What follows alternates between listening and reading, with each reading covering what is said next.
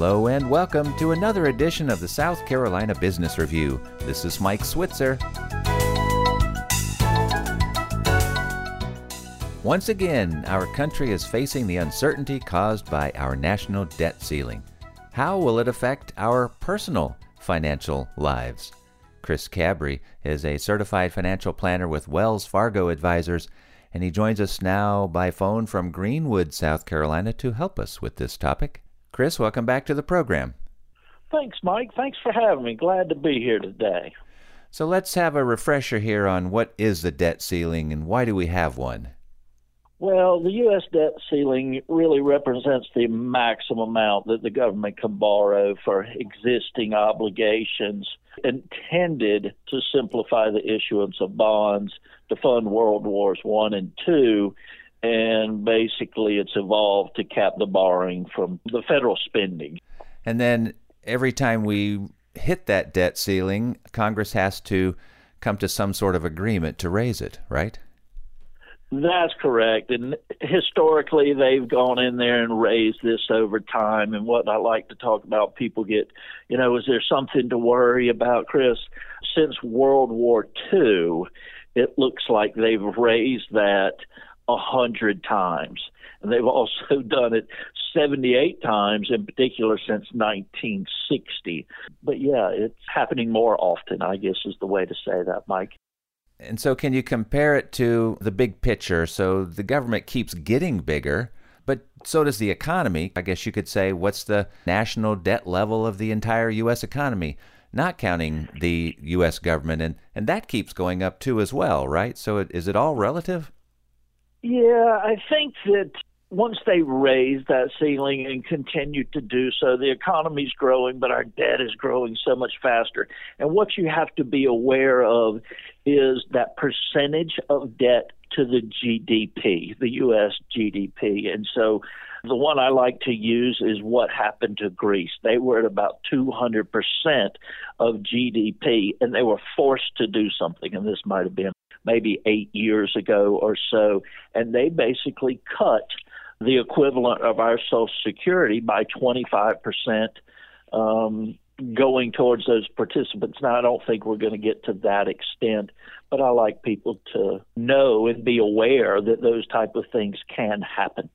And so comparatively, then, what is our country's debt to GDP ratio? Right now, I believe the last time I looked was right under 100%. So it's not to the Greece portions of those things, but you really want to be well below that. I believe the worst we had was in 2011. And it has effects, Mike, on the stock market and the bond market. And you just don't want to be in that position where the rest of the players in the game are saying, hey, what's going on with the U.S.? Are they going to default? Credit markets will tighten up. In 2011, in about, a 60-day period, the S&P shrank by 18%. And then it took it a year for that S&P to come up about 30%. So it has long-reaching effects on different markets when they get close to, if you will, running out of money. And so we've been hearing about the Federal Reserve, the Treasury, doing short-term fixes to get things paid until Congress and the President reach an agreement. Is this going to cause a lot of volatility in the markets between now and then, and we're just going to have to live with it? Yeah, I think it probably will. I don't know that you'll see big volatility like you saw 12 years ago in 2011, but you're definitely going to see some volatility as they argue back and forth, if you will, reduce spending and, push the debt ceiling out. So there's going to be a lot of probably heated debate over that over the next couple of weeks. I don't know how much I would worry about it. They've always come to agreement over 100 times over the last 60 or so years. So I think that they will come to an agreement again. It's just not something that we want to put out there to the rest of the world, that we can't get our financial house in order. Well, Chris, thank you so much for sharing your insights and for your time today.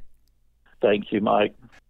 Chris Cabry is a certified financial planner with Wells Fargo Advisors. He joined us by phone from his office in Greenwood, South Carolina. Remember, you can hear this show again at our webpage, southcarolinapublicradio.org. And you can find us wherever you find podcasts. With South Carolina Business Review, this is Mike Switzer.